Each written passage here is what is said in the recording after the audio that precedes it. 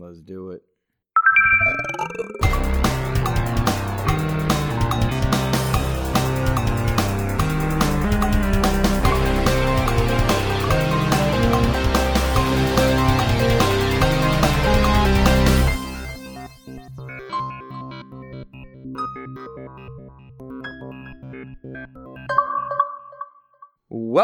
Welcome all to episode 7 of the Xbox Expansion Pass, recorded on November 17th, 2019. I am your host, Luke Lord, the Insipid Ghost, and in this episode, we'll examine the slate of announcements made during XO19.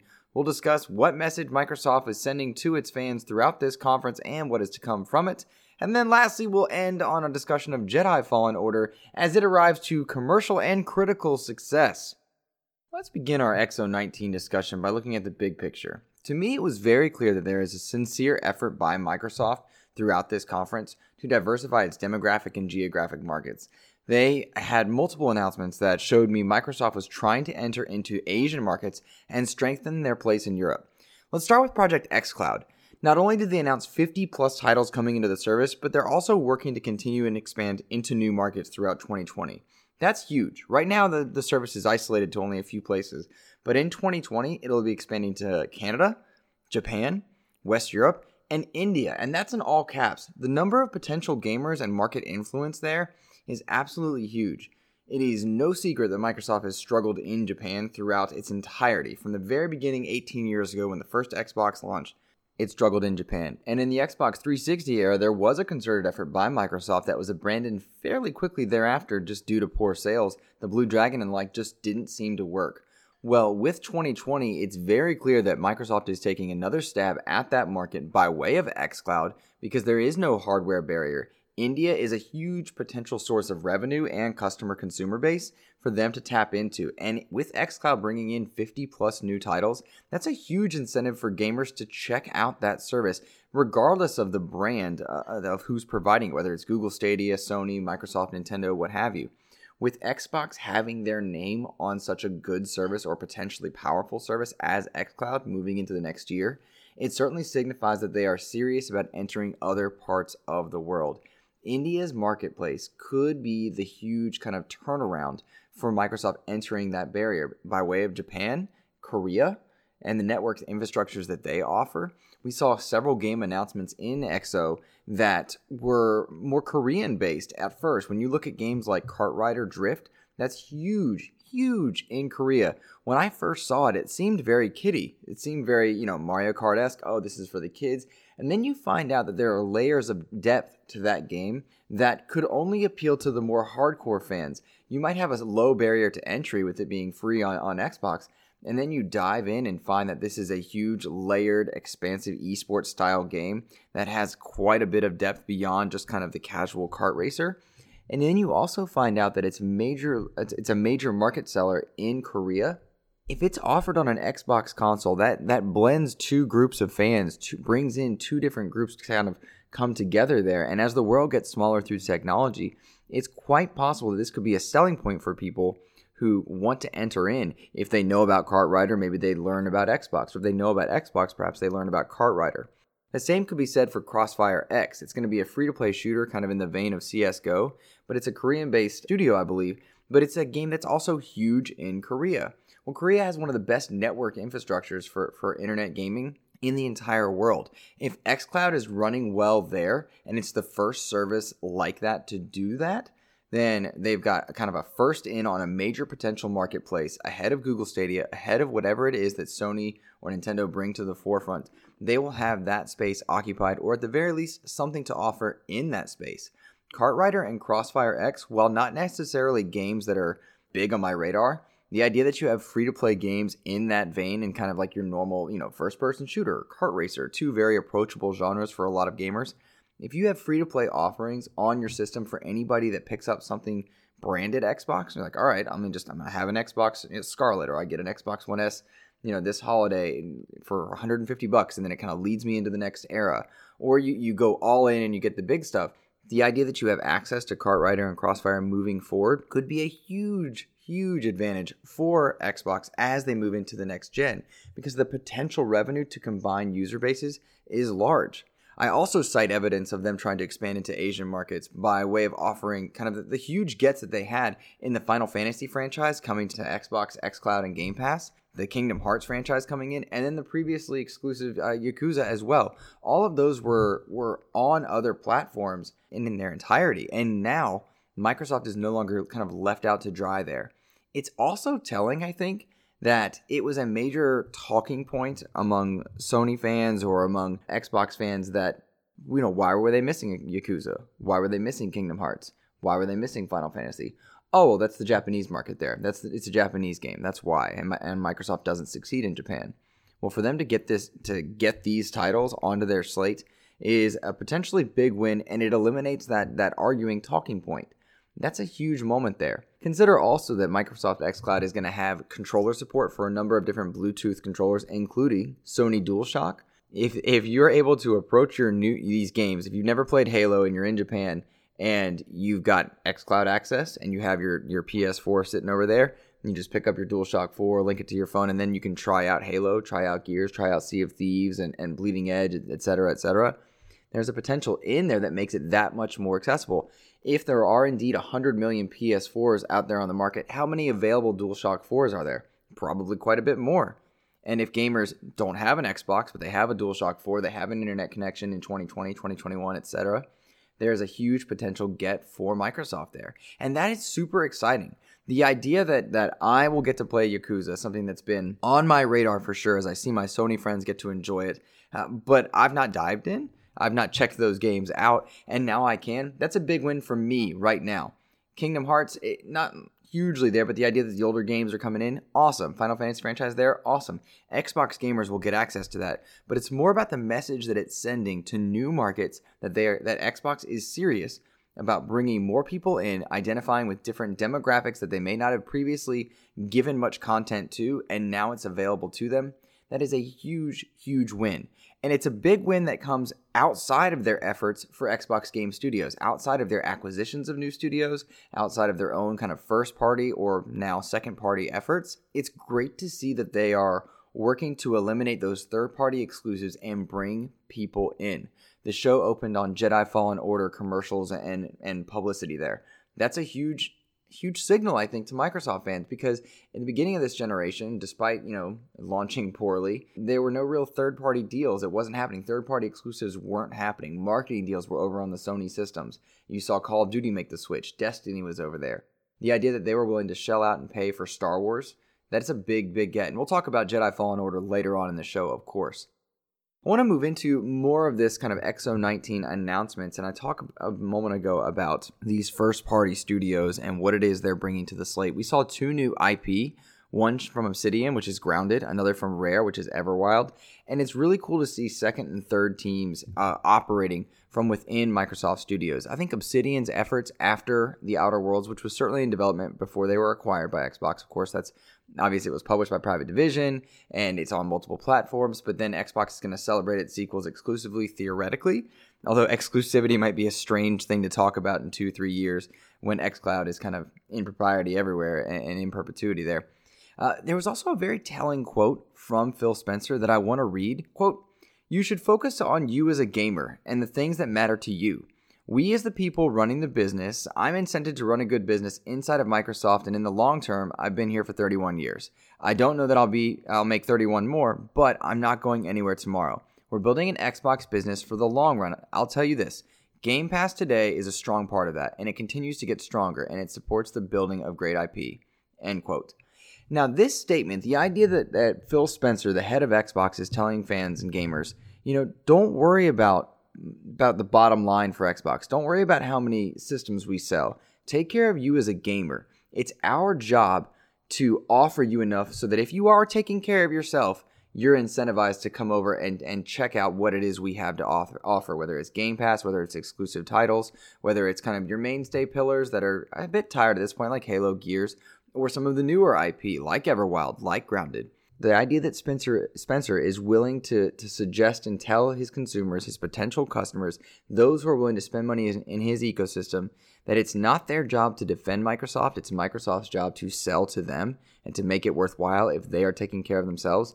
To me, that screams of confidence. It screams of a new mentality that we've seen kind of since the Spencer era took over, as they kind of rebranded and fixed their hardware and then began to fix their software issue. And that's a huge tell, and I really, really like that. And it really echoes the idea, this underlying message. Again, I talk about them getting to new demographics, about getting to new places with gamers and appealing to more gamers. The idea of games for everyone. They did that with their hardware. At first, in the very beginning of this generation, we saw the Xbox One launch. It was ugly. It was a VCR. It was just not an attractive system for people to get into. And yes, indeed, as it's been pointed out many times, it was $100 more and it was less powerful. Well, those are some heavy hits against you.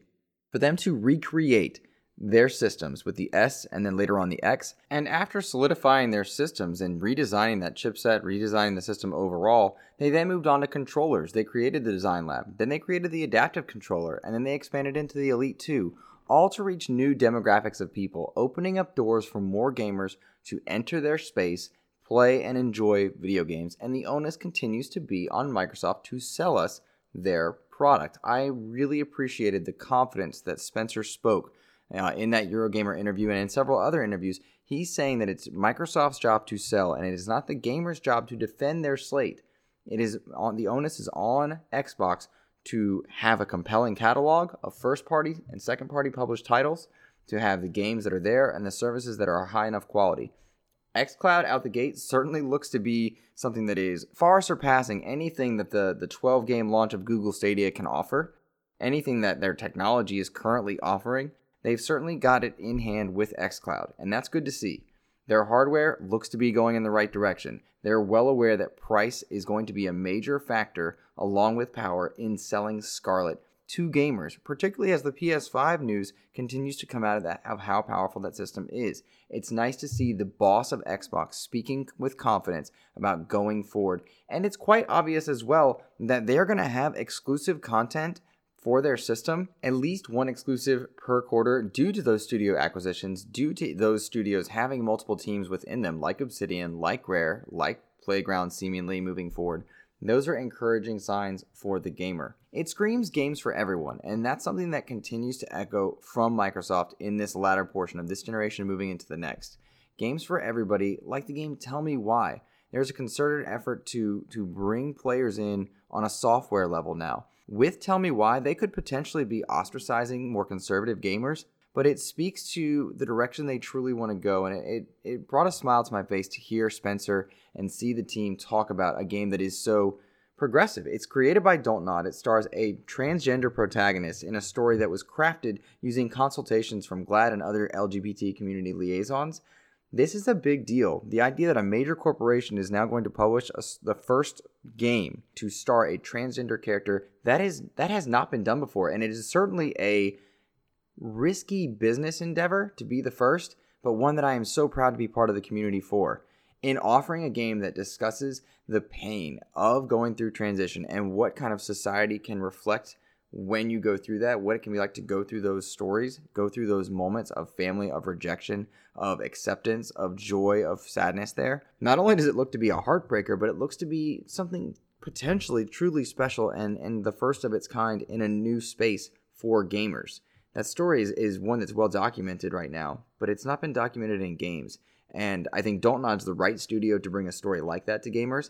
And it brings a lot of pride to me to be part of a community in Xbox that is willing to publish this game. It is published by Xbox Game Studios.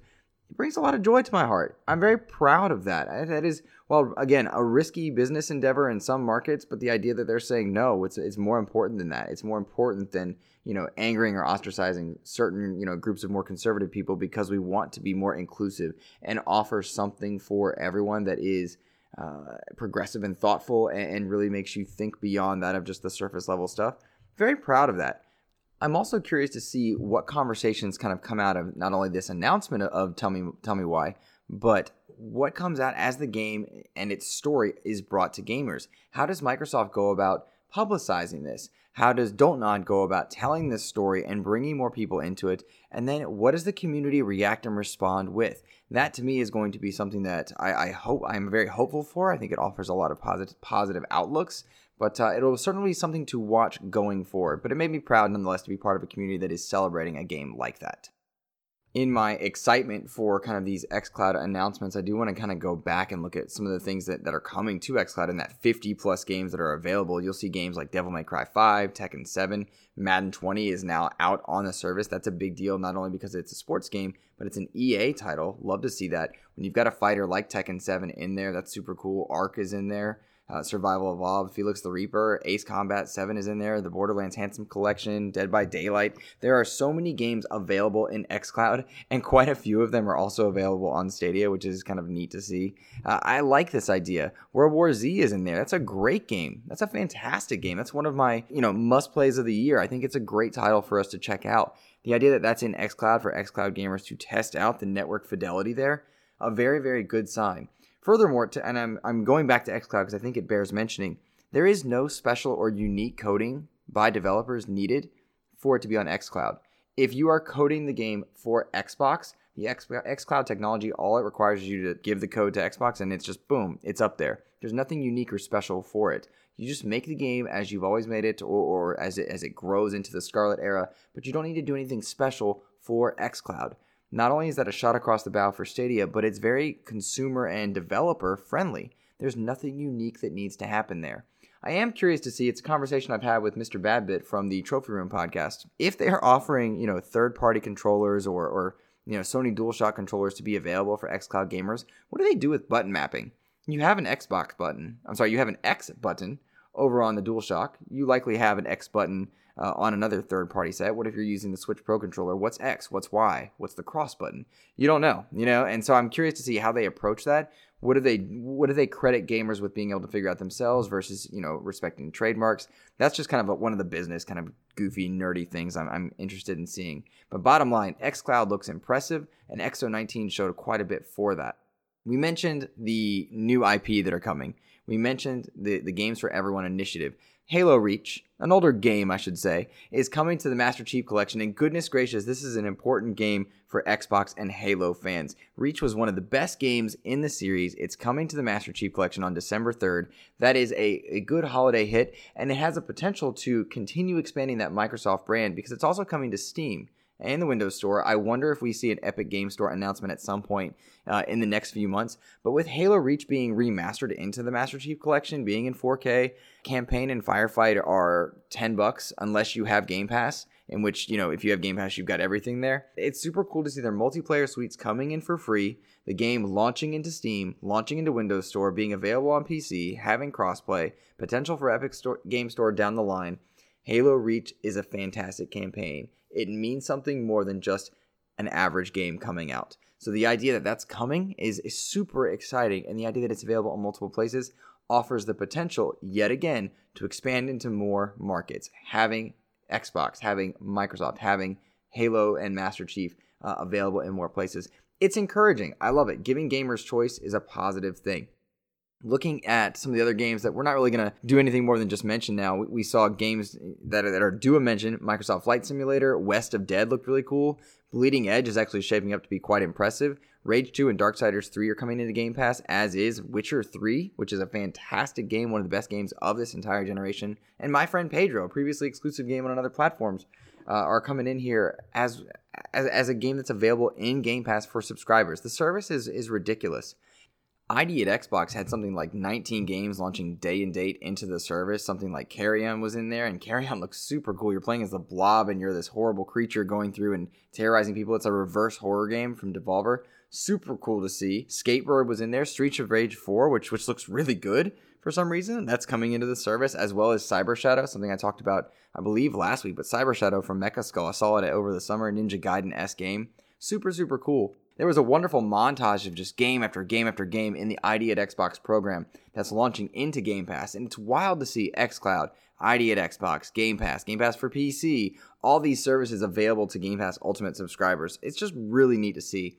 But it did bring up a question from Edward Varnell, who wrote into the show. And you can too by tweeting me at twitter.com/insipidghost or just email insipidghost@gmail.com. Edward said, did the indie games feel or look too similar? Should Microsoft try to bring a bigger variety to the indie catalog? And Edward, I thought about this question quite a bit, actually, because I went back and watched that montage specifically to address your thoughts. And as I was watching it, I didn't feel that the games looked too similar, per se.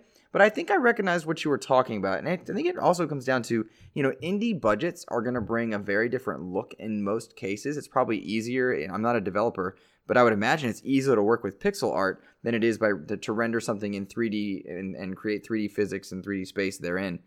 So that might be what you're thinking of. And I think also with an indie game, you're more likely to tap on some nostalgic roots. So you might see something that does, call back to games of yore, like Saber Shadow when I talk about Ninja Gaiden, or like Streets of Rage 4, which calls back on the Streets of Rage franchise. So I wonder if that's maybe what you're seeing, but I didn't really get the vibe that they were too similar. Carry On looks to be quite unique. Skatebird looks to be quite unique. There were quite a few other titles in there that seemed special to me, so I was glad to see that montage, and I think there's enough diversity within the Game Pass catalog, particularly now with Final Fantasy and Yakuza coming in there. You got Witcher 3 coming in. Darksiders is going to be in there. Rage. I mean, there's good games in there, the 7 to 10 range, that are, I think, diverse enough, whether it's ID at Xbox or Game Pass availability. There's plenty of stuff there. Another listener question that came from Antonio Guillen, the Hypecaster himself. He said, what was the highlight of XO19 in your opinion? Mine was all the Final Fantasy coming to Xbox Game Pass and Flight Simulator. Did Xbox move the needle in the console wars that apparently Phil says is over? Well, let's address his first question. My highlight of XO19 was probably the way they announced the xCloud information, the idea that it's going to be available in more markets. My Canadian friends, my friends in Europe are able to check out this technology that I've been enjoying for the past month or so. The idea that 50 plus games are there is just such a bold statement in the wake of Stadia launching, I suppose. I say with a question mark and an asterisk there. The body shots that they were throwing at Stadia, to me, suggested a very strong position for the future of Xbox. And so the xCloud service going into India and bringing more options tells me that Xbox as a brand will be around for a long time, whether or not I have a physical box in my living room. And that, to me, was the highlight of the show, that devoid of any scarlet news, devoid of any new information about new hardware coming down the line, we have games in the short term, and we have markets coming in the long term that says that Xbox is going to be here to stay. Now, to your second question, does it move the needle in the console wars that apparently Phil says is over? Yes, I think it does, actually. I think these do bring a needle being moved, because with Black Friday sales and with the Xbox One S SAT edition being available for like $150, and then you have some Game Pass options in there, along with xCloud, the platform gets more diverse and it reaches more people. And so I think that does move the needle, but the console wars have changed, as it were. It's no longer a Nintendo versus Sega for the fate of 16-bit games, for the fate of 32 and 64-bit games.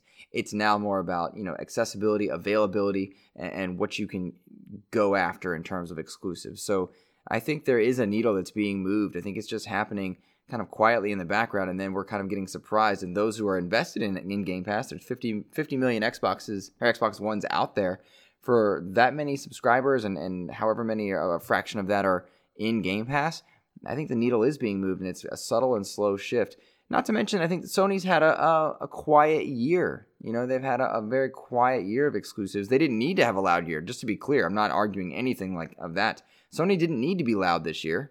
They could afford to skip E3. They didn't need to have major PSX or exclusive announcements. They've got Last of Us on the way. Ghost of Tsushima will probably be a PS5 title. The PlayStation 5 was officially announced. That's fine and exciting. But as far as the needle being moved, Xbox is gaining momentum and traction moving into next gen. Stadia seems to be stumbling out the gate. Sony's doing its own thing and not necessarily competing on the same planes as Xbox. And Nintendo has been on its own trajectory for quite a while. So I think the needle is moved, yes. Another listener question here came from Blaze Knight, and he says, every time the Switch gets a new title, Microsoft slaps it on the Game Pass. And I chuckled when I read that, by the way. I'm just inserting myself into his quote. And then he says, like Witcher 3, do you think Microsoft is intentionally stiff-arming Nintendo, or do you think it's just happenstance? Blaze Knight, it's a funny question, because I was like, what is he talking about? And then I did think about it. I was like, oh, yeah, I suppose so. Rocket League and Witcher 3 and a couple others. I don't think Microsoft is at all stiff-arming Nintendo in any way, shape, or form. I think, if anything, Nintendo could be the one more capable of stiff-arming Microsoft, if we're being honest. Nintendo just has that market penetration, and it's got that ability to reach gamers through nostalgia and a number of other just uniquely Nintendo things. But I do think it means that developers are getting wise to the fact that if they're available in more places, like being on the Switch with all those screens in that mobile market, and if they're also available in Game Pass, which is moving into xCloud, more market penetration, more ability to reach more screens means more money for everybody. And I think that's more what you're seeing. If the deal is made to get onto Switch, it's probably not a difficult deal to say, hey, well, we've already got the code and all I have to do is load it into a server and it's on Game Pass. People can buy the DLC for it or check it out and talk about it to their friends who don't have xCloud or don't have an Xbox and can get it on a Switch or something like that. I think that's what you're seeing.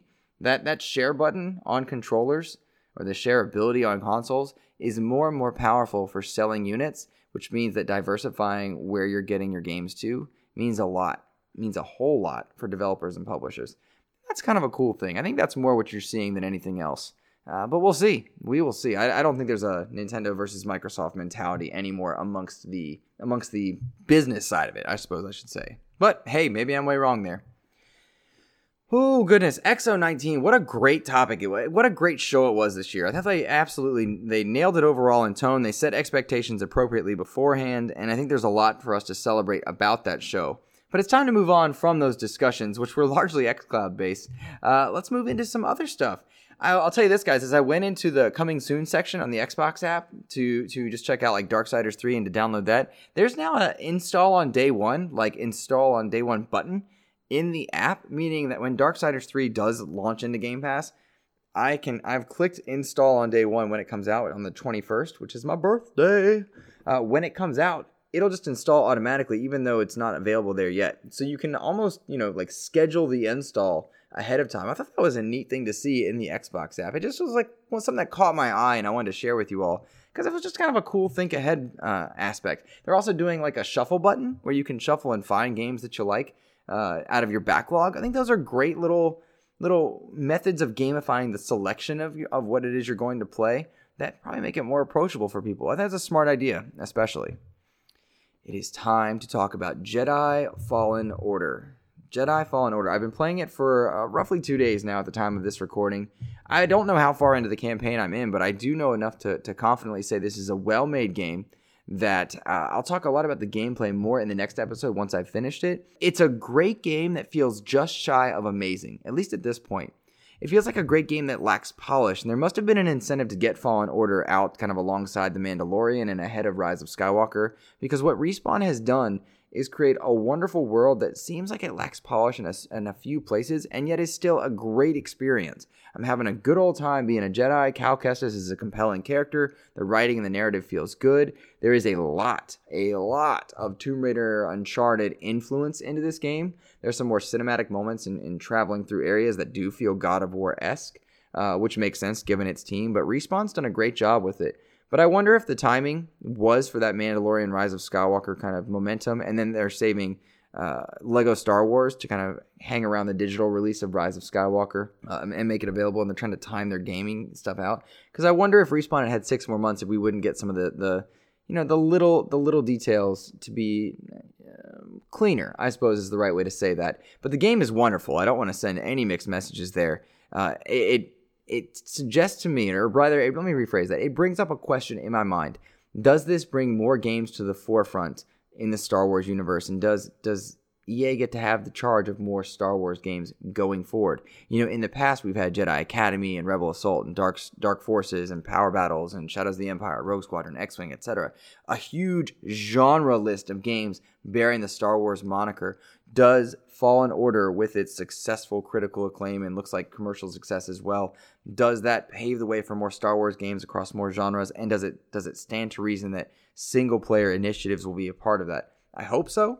I think it should. The question I have for you, dear listeners, is EA likely to be the one that's in charge of that? We've seen two or three. We've seen 3 games this generation in the Star Wars universe, and they had that 10-year deal.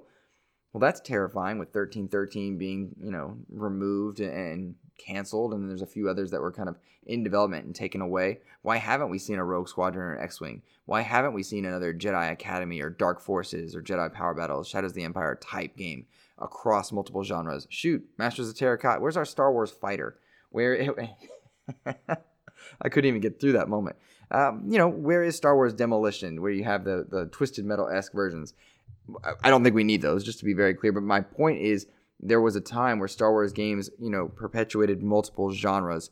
Do we see that come back, and does EA get charged of that? And I really wonder, how that moves going forward. But I can tell you this, without giving kind of my final thoughts on Fallen Order, it is a great game. It does feel a bit shy of amazing, but it's great. If you're a Star Wars fan, if you're an Uncharted fan, if you're a Dark Souls fan, you should be able to get in on this. And I want to speak on the Dark Souls point as well. Difficulty-wise, it's very adjustable and approachable, which was scaring me off at first. So there's something to that, guys. There is something to it. Do check out Jedi Fallen Order. That is one to check out. Another thing you should check out, Sparklight. I talked about Sparklight. We did the interview last week, and I thoroughly enjoyed having the Edward Rowe on from Red Blue Games. I hope you all enjoyed it. I am hoping to bring more interviews to you as we go forward. If there's an interview that or somebody that you'd like to be on the show, or you have me to kind of discuss with them game development or publishing or anything of that nature, do let me know. But Sparklight specifically, now that it's out and I've been playing it for roughly a week, it is a fantastic game. This is a sprite-based roguelike game, but it doesn't feel roguelike-ish. I mean, that you go out there, you get consumable Sparklight, come back, craft improvements to your character as you pass and move back forward. But it's very much a Link to the Past with a roguelike aspect to it. I really enjoyed it, guys. I plan to be streaming it quite a bit on Mixer.com/InsipidGhost.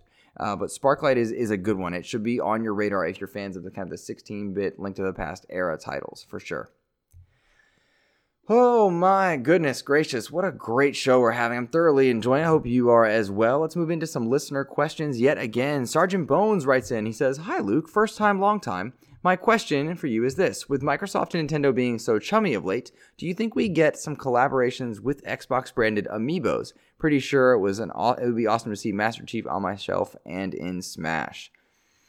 I don't think you'll see any amiibos. They've been chummy, but I don't think it's to the amiibo level. Also, I don't know that amiibos are really a priority anymore. I think it would depend on who's publishing it, who's making it, who's spending the money to create it. And I don't know that Microsoft or Nintendo is too keen on spending it. There are those, they look like amiibos to Takeda. I don't remember what the type of figures they're called. But there were Gears and Halo versions of that. I do have a little one. It looks like an amiibo of Master Chief on my shelf. Those do exist out there. They're just not a Nintendo branded thing. Would they be something more like the Shovel Knight one where it was made by a third party? I couldn't tell you, but I don't think you'll see that. The idea of Master Chief in Smash is more likely than it's ever been, but I don't know how likely that is. I mean, we're seeing Smash be opened up to more and more characters and rosters, but I don't think you'll see it happen. I think that if it was going to happen, now is the time of any other, but I don't see it on the radar or on the horizon. That conversation seems to have died down a bit. Adam Leonard writes in, he says, "I am pumped by the new IP shown off. Halo and Gears are never going to move the needle for me, and so it's great to see third party bringing the new heat. My question for you is, do you think Microsoft introduces a new flagship IP to launch with Scarlet and to breathe new life into their aged lineup?" That's a fantastic question, and Adam does bring up a point that I think is quite true amongst Xbox gamers and fans. There's a lot of things to bring you into the Xbox world. Game Pass, xCloud, ID at Xbox, etc. But their flagship franchises are indeed tired. Halo and Gears, they're good. Gears 5 is one of my favorite games. I love it. It's I think it's a Game of the Year contender. But it is indeed more Gears. The campaign is great. Everybody should play the campaign. If you've got Game Pass, you need to play the campaign. It is good enough. You'll know if it's for you 2 chapters in. But there's a lot of great storytelling there that wasn't there in the Gears universe prior. But it's still Gears. Halo, still Halo, at least we think with Infinite. It needs a God of War level reconstruction or Breath of the Wild level rebuild for those franchises to be successful. So should they bring in new IP or will they with Scarlet? I think the answer is yes, or at least they want to. That was part of why they went out and found new studios, new blood to bring life into it. That's why they funded second and third teams on some of their respective systems. We don't know if Playground is doing the much rumored Fable game, but a Fable kind of reboot per se, or something God of War-esque for Fable could indeed move the needle for a lot of people. Do they need a banger for Scarlet? Absolutely. They need a lot of Scarlet heavy hitters in that first launch window. They need some day one stuff. We know that your library travels forward. That's probably Scarlet's biggest selling point. But beyond power and beyond previously installed games or catalogs that move with you, they do indeed need something special, new IPs, new flagship franchises to come through. They need their own version of Horizon Zero Dawn. They need that Last of Us-esque level thing, because Halo and Gears do need time to breathe. Halo's had plenty of time to breathe, but I think it's different. Something about that feels different to me than letting, say, Infamous breathe, or Killzone breathe. But maybe that's me. But I do think we do need to see more special IP to launch with Scarlet in that window. I just don't know what it is, and I don't think any of us truly do. We'll see. We know that the initiative's cracking up stuff. We know they're not done trying to find studios. We know there's big games, big and small, coming out. We'll see. Great question. Garrett Bland writes in. He says, with the Outer Worlds having an impressive sales outside of Game Pass, do you think that Microsoft will continue to let their studios release games on other consoles? I can see big AAA games going multi-platform, and smaller experiments just remain exclusive to Xbox. Wonderful question, Garrett. I do think Microsoft does consider on a case-by-case basis now whether or not they should let their AAA games show up in other places, because of Outer Worlds kind of being a good example of that. Now, that was due to a publishing deal. Previously when they acquired Obsidian, Private Division was going to put Outer Worlds out, and Microsoft honored that. But this is not the first Microsoft IP, either by way of purchase or development, that is on other platforms. We've seen Ori was a published game by Microsoft, and now it's there. Minecraft is on everything, and that, goodness gracious, Minecraft is enjoying a resurgence of late with Minecraft Earth. Minecraft Dungeons is on the way. Minecraft itself, Minecraft proper, seems to be going strong on lots of different platforms. So I do think it's a case-by-case basis on this one, Garrett. I am surprised I'm saying that, but I'm not disappointed by it. I will tell you this. I see a world where 5 years from now, Game Pass is available on Switch. It's available on PlayStation. It doesn't matter if you have an Xbox or a Scarlet or what have you, but you can play Halo. I think Sony would probably end up wanting that. If you're buying, DualShock 4s or 5s or what have you, so you can play on xCloud, great, awesome. I see a world where barriers are reduced and dropped down, and Microsoft is happy with their games being in other places. If it's exclusive to their brand, their Game Pass offering, whether they retitle that or whatnot, as long as it's got Xbox Game Studios and it's bringing money into the Xbox brand, they're probably happy with it being in more places. In most cases, it's all business. It's got to hit to Xbox overall. It's got to sell their brand in more places. That's why they're trying to go to India. That's why they want to get in those Asian markets. That's why they're willing to publish on the Switch. There's a lot to it.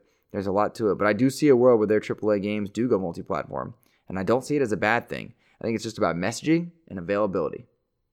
But, I don't know. Let me know what you think. At InsipidGhost on Twitter or insipidghost@gmail.com. Who knows? We'll see what happens there.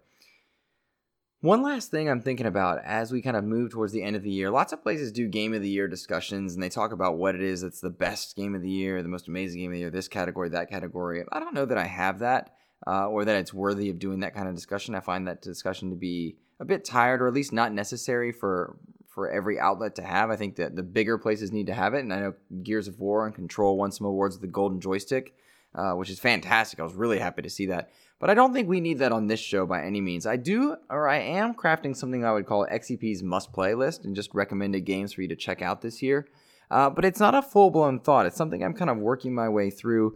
But the list of must-play games that you have for this year, let me know which they are for you.